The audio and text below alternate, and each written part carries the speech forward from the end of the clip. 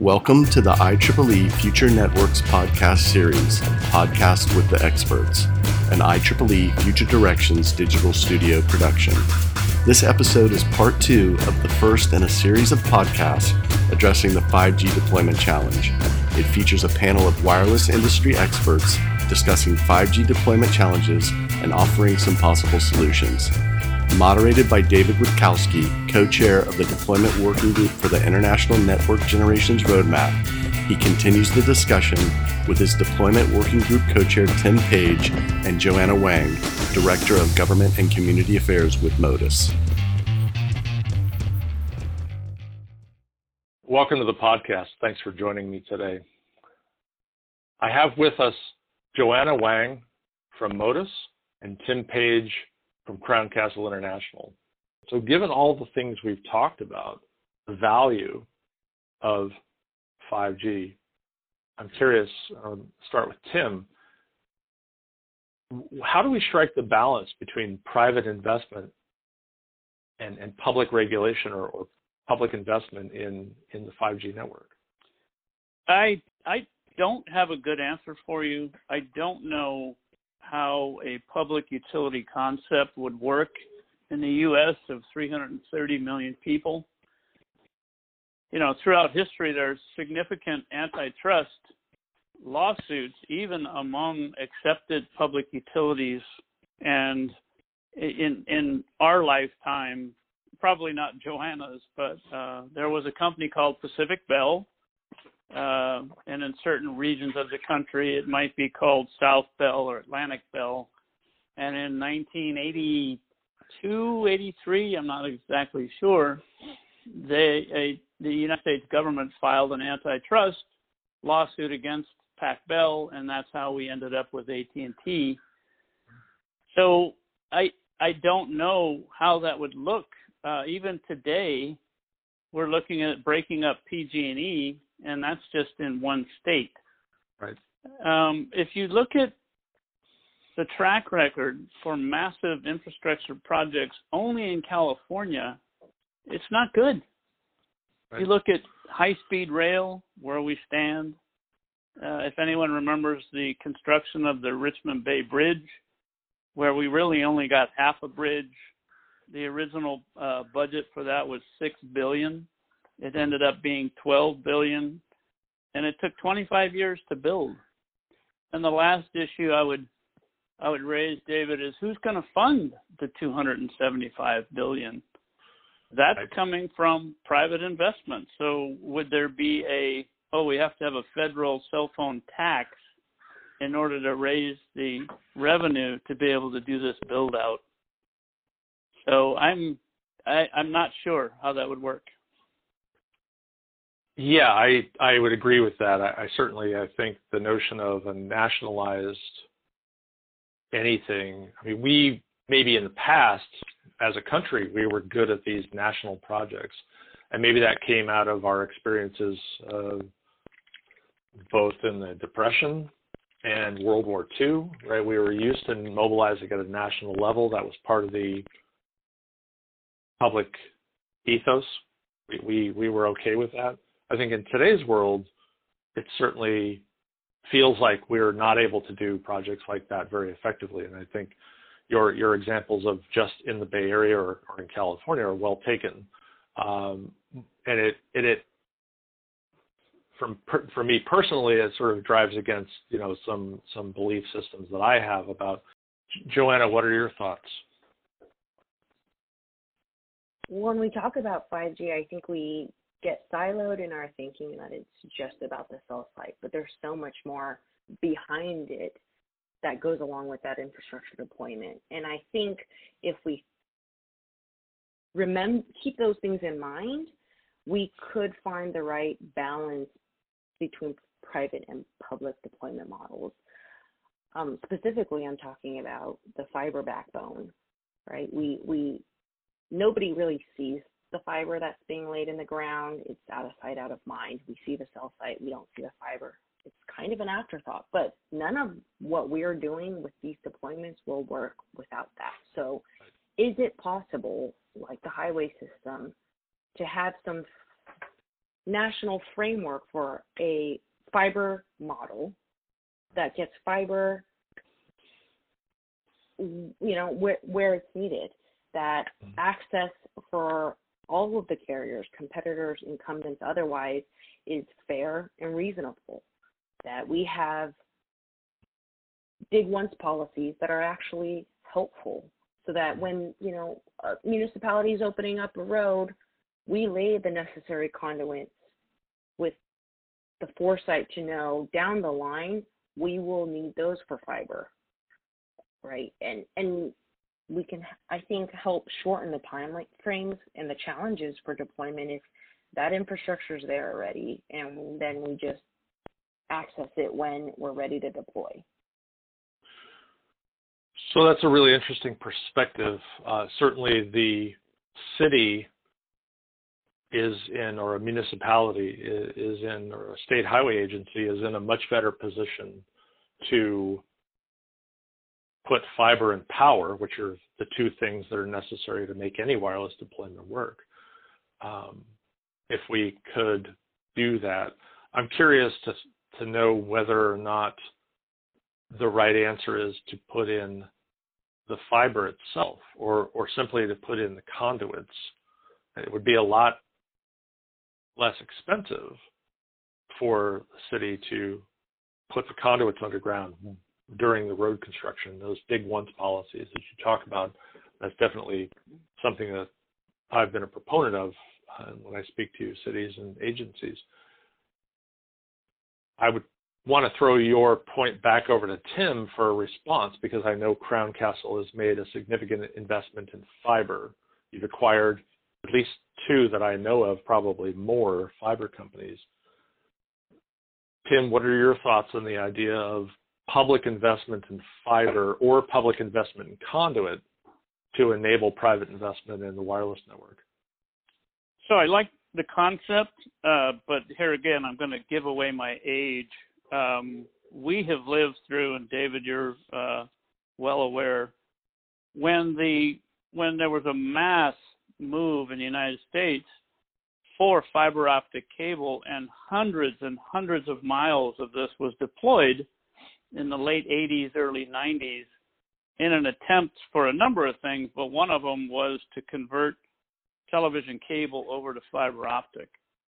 So why am I bringing that up? That fiber has laid in the ground unused, literally to this time, having met with a number of municipalities who have this fiber already there, and they have no subscribers, no customers. That was put in the ground with the, if you build it, they'll come.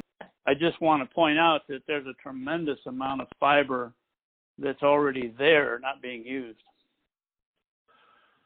And that's a great, but you're right. I think that there have been investments that have wound up being almost completely meaningless.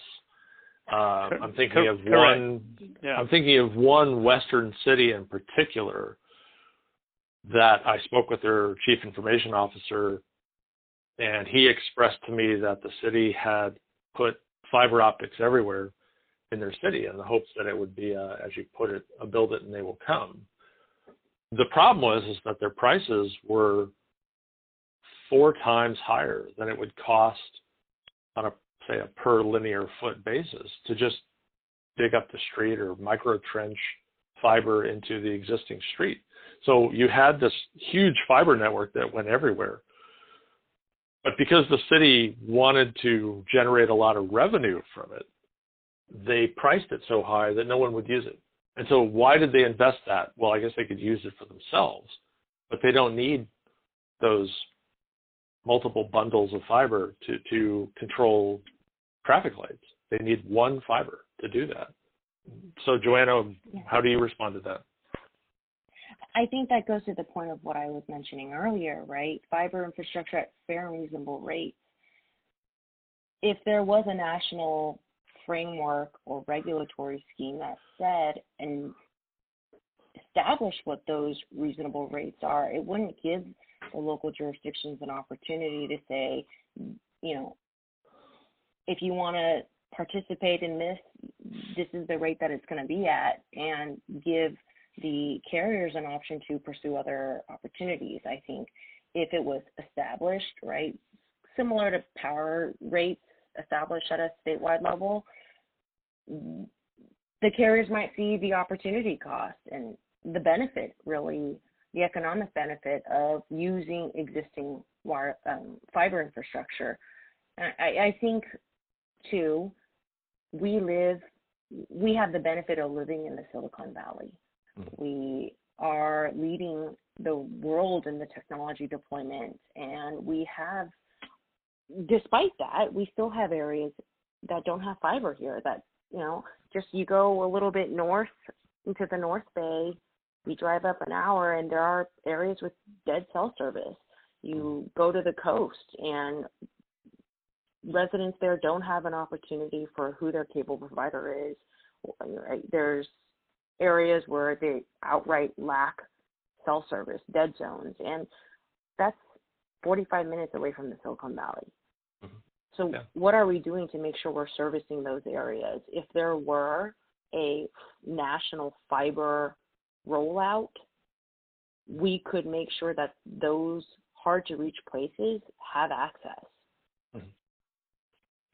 So you would argue, if I'm hearing you correctly, that whether it's a balance of public and private investment, the country currently has a 5G strategy. We should have a national fiber strategy as well. Am I hearing you correctly? Yes, I would say so. I think it would definitely help with the 5G deployments. I mean, as it stands now, and other things, right? It would help with other mm-hmm. things too. Yeah. Right. Right. Yeah. I understand what you're saying about those dead zones. You don't have to drive very far away from the center of Silicon Valley to find places that are really still, sort of 1985, right? Some of them even by choice, David. I might yes, of course, right. Yeah, that's exactly. There are definitely some cities in the San Francisco Bay Area who have chosen to remain in 1985, and they don't want to. They don't want those deployments, and all three of us have gone to those meetings and gone to those appeals and protests, and that is definitely a challenge. Although I find it very interesting that, and I won't name the town, but there was a somewhat notorious council meeting that occurred in one of the towns where many residents showed up for it, and they basically said, over our dead body, will you put anything like this in our town? We don't want it. We don't need it. I have a landline phone and I have DSL, and I'm good and I'm happy with that. The day that the shelter-in-place orders were issued in the San Francisco Bay Area, my understanding is that the residents of that town called their congressional representative and said, I'm stuck at home for who knows how long, and my smartphone doesn't work, and my broadband's really slow, and what are you going to do about it? And the congressional representative called the carriers and said, what are you going to do about this problem? And they basically said, they told us they didn't want it. And so now they want it. That's great. But it isn't going to happen tomorrow. I mean, as Joanna pointed out, right, 4 years to do one small cell, cases where I've seen, Tim, I know your company had a deployment that took almost a decade to complete. This isn't going to happen next week. And so if we fail to act on these opportunities to deploy when we need the network, whether it's because of a pandemic, whether it's because of an earthquake, whether it's because of something else that causes us to need that connectivity, it isn't going to be there. You can't just flip a switch and turn it on. So I think it's important that the public understand, and the city leaders, elected staff, that they understand that these things take time. And that it isn't just coming down from space, although I guess SpaceX would counter me and say that, no, it is going to come from space.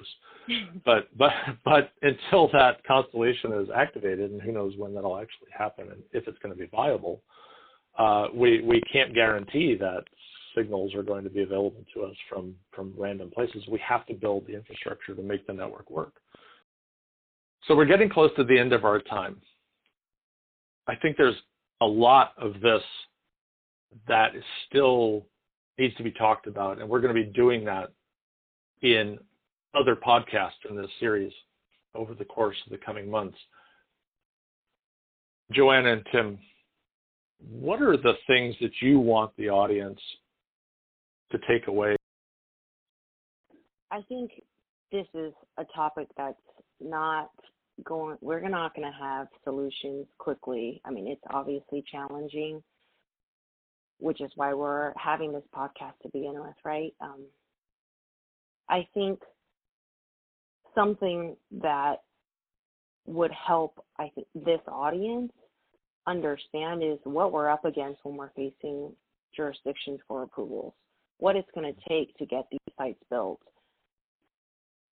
When we've taken local control of essentially the right to, or the discretionary approval right of a facility, and all we leave them with is aesthetic control, we have to make sure that what we're proposing is really something that we can stand behind, right? It passes the smell test of, yes, I would want this in front of my house. So aesthetics matter. If we can make these things, these sites smaller, and we can make sure that they don't make noise and they don't disrupt the community, I think we stand a better chance of convincing the members of the public, the local authority bodies, that this is the best proposal to helping us reach the next generation of telecommunication services. And I think that's a really important point to take away, for especially for the IEEE members in our audience, the people who are involved with defining the market requirements, defining the engineering requirements for technology. A fan on a radio that's mounted on a tower that's in a field somewhere is fine. A fan on a radio that's mounted on a pole outside somebody's house is not fine.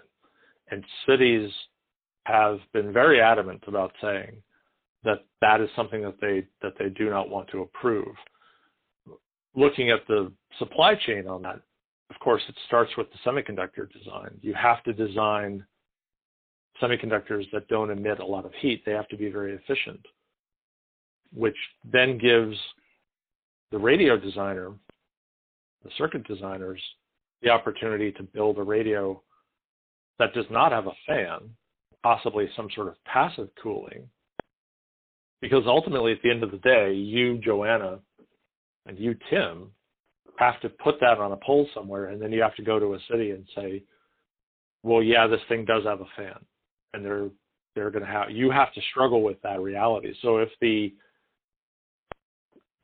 product development chain understands that low power, high efficiency is very important, then we can see better deployments that will face at least that one checkbox of no fans is already checked, and that's really important. Tim, what are your thoughts? So, David, these are more in line with the value chain that you had outlined a little bit, and I think deployment has to have a presence in the value perspective of the way upstream in the design, to have a voice in the design and pre-production, including beta design. And then we need to look at the final downstream placement of that product.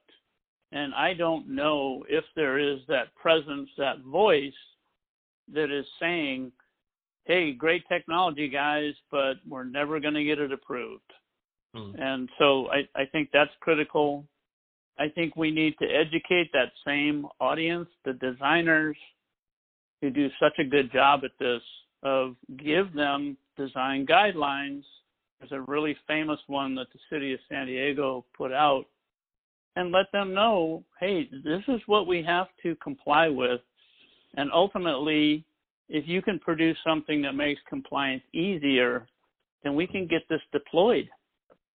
And if you can put that design presence on equal footing with the design team, then I think you're going to be more successful. And David, I'll leave you with this. We had a meeting yesterday at a site north and west of San Jose, and you could sense a fear. I mean a literal fear over RF. And this was at an existing tower site. We never even talked about 5G. And this is what we run into daily. When a person says, well, I have wired broadband at my house, and I use my cell phone when I go out, so I don't need cell service at my house, so therefore I don't want it. What they're ignoring is that they may have neighbors in that same city. You're looking at some of the bigger cities in the San Francisco Bay Area that have wide wealth disparities across their neighborhoods. If you're resisting wireless on a citywide basis, you're not accounting for the fact that people in that city, that may be the only way that they communicate. They may only be able to afford, and the data shows this. 70% of Latinos in California are wireless only. That their phone is their method for communicating, both voice, texting, data. 14% of California households access the internet only through a smartphone. So I think it's unfortunate that NIMBY communities that have the means to have multiple communications bills and pay those bills forget that their resistance is actively affecting people in their community who don't have those means. And that's really critical, that we understand that there is a digital equity issue at play here. And if we can't build networks, then we're essentially excluding people from 21st century life, because your connection is just, in our daily life in 2020, your connection is just as important as electricity, gas, water, sanitation. It's a critical part of living in this time. And right. we have to build those networks. So this has been a great conversation. We've touched on a lot of topics. We've barely scratched the surface of some of them. I'm looking forward to having this conversation in future podcasts. The IEEE Future Networks Initiative has a program called the International Network Generations Roadmap. You can learn more on the website, futurenetworks.ieee.org, and we invite you to become involved in this important work. Be a part of what we're doing. The more people we have involved in this, the more information, the more expertise, the better the end result is going to be. We're also going to post show notes, transcriptions, links to resources on that website. I really want to thank my panelists for being part of this. Joanna, Tim, thanks so much for lending your expertise to what we did today. Always great to talk to you. It's been a pleasure. I am so grateful that for all that you do in this field, in this industry, to help shed light on these issues, because I think it's extremely important for those listening to understand what we're up against when it comes to making sure that people are staying connected and connected into the future. So thank you. David, thank you. This was fun. Would love to do it again. I think the more platforms you can get this message out, the more effective we'll be. And look forward to having another one of these talks with you. Thanks very much. Have a great day. Thank you for listening to this edition of the IEEE Future Networks podcast with the experts. Discover more about the IEEE Future Networks Initiative and inquire about participating in this effort by visiting our web portal at futurenetworks.ieee.org.